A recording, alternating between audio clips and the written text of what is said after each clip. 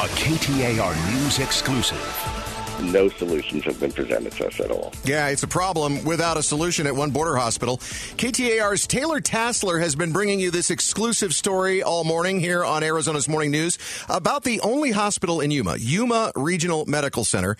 And Taylor joins us live to talk about this huge problem for that hospital. It's the millions of dollars of care they've provided to migrants that they have not gotten reimbursed for. So how much money are we talking about, Taylor?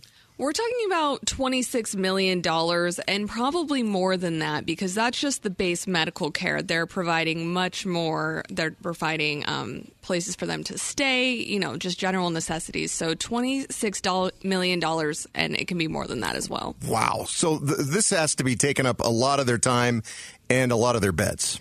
Yes. So now at the Yuma Regional Medical Center, doctors are seeing everything from bruises to bowel obstructions, but by far the largest area of care is... We've had a significant number of maternity patients cross the border, but when the peak was happening, we'd get up to 5 a day in our maternity unit.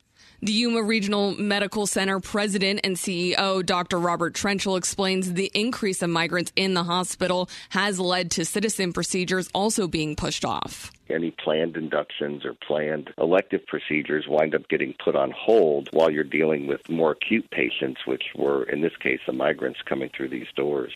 And the increase is also taxing on hospital staff who spend roughly 10 hours to discharge a typical case. It took us up to 30 hours of case management time to resolve a migrant case and get them a safe discharge. So, Taylor, what has been done to address this ongoing issue? And has the hospital spoken to anybody at the government level? Yes, so Trenchel has met with both of Arizona's U.S. senators. He also met with former Governor Doug Ducey and has had extensive conversations with Medicaid about the rising medical bills, but... Everybody's sympathetic and lends a listening ear, but nobody really has a solution. So the main concern for the Yuma Regional Medical Center remains its bottom line. We need to have a payer source for these individuals. It's critical for our hospital. Wow.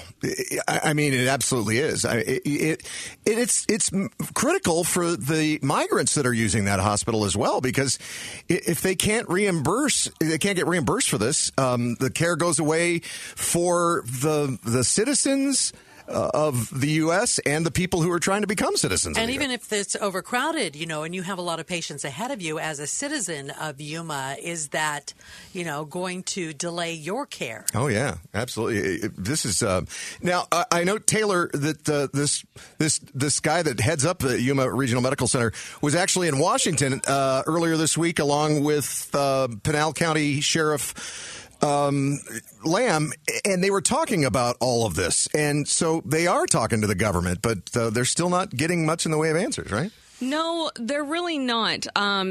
He's told me that he's had extensive conversations with Medicaid, and they basically have said since these people are in transit that they don't have a way that they can bill them. So basically, the option the hospital's been given is, well, you can track them down to their final destination. Let's say they're in Florida and, go through the Medicaid process through Florida. But the amount of resources that would take the hospital, and they're already taxed on resources, they're having to hire outside resources to help with the surge. So that really isn't in the cards for them to do. So they're kind of just out this money, and they really just need a payer source at this point. Wow. It's almost like they need to hire more medical billers than nurses.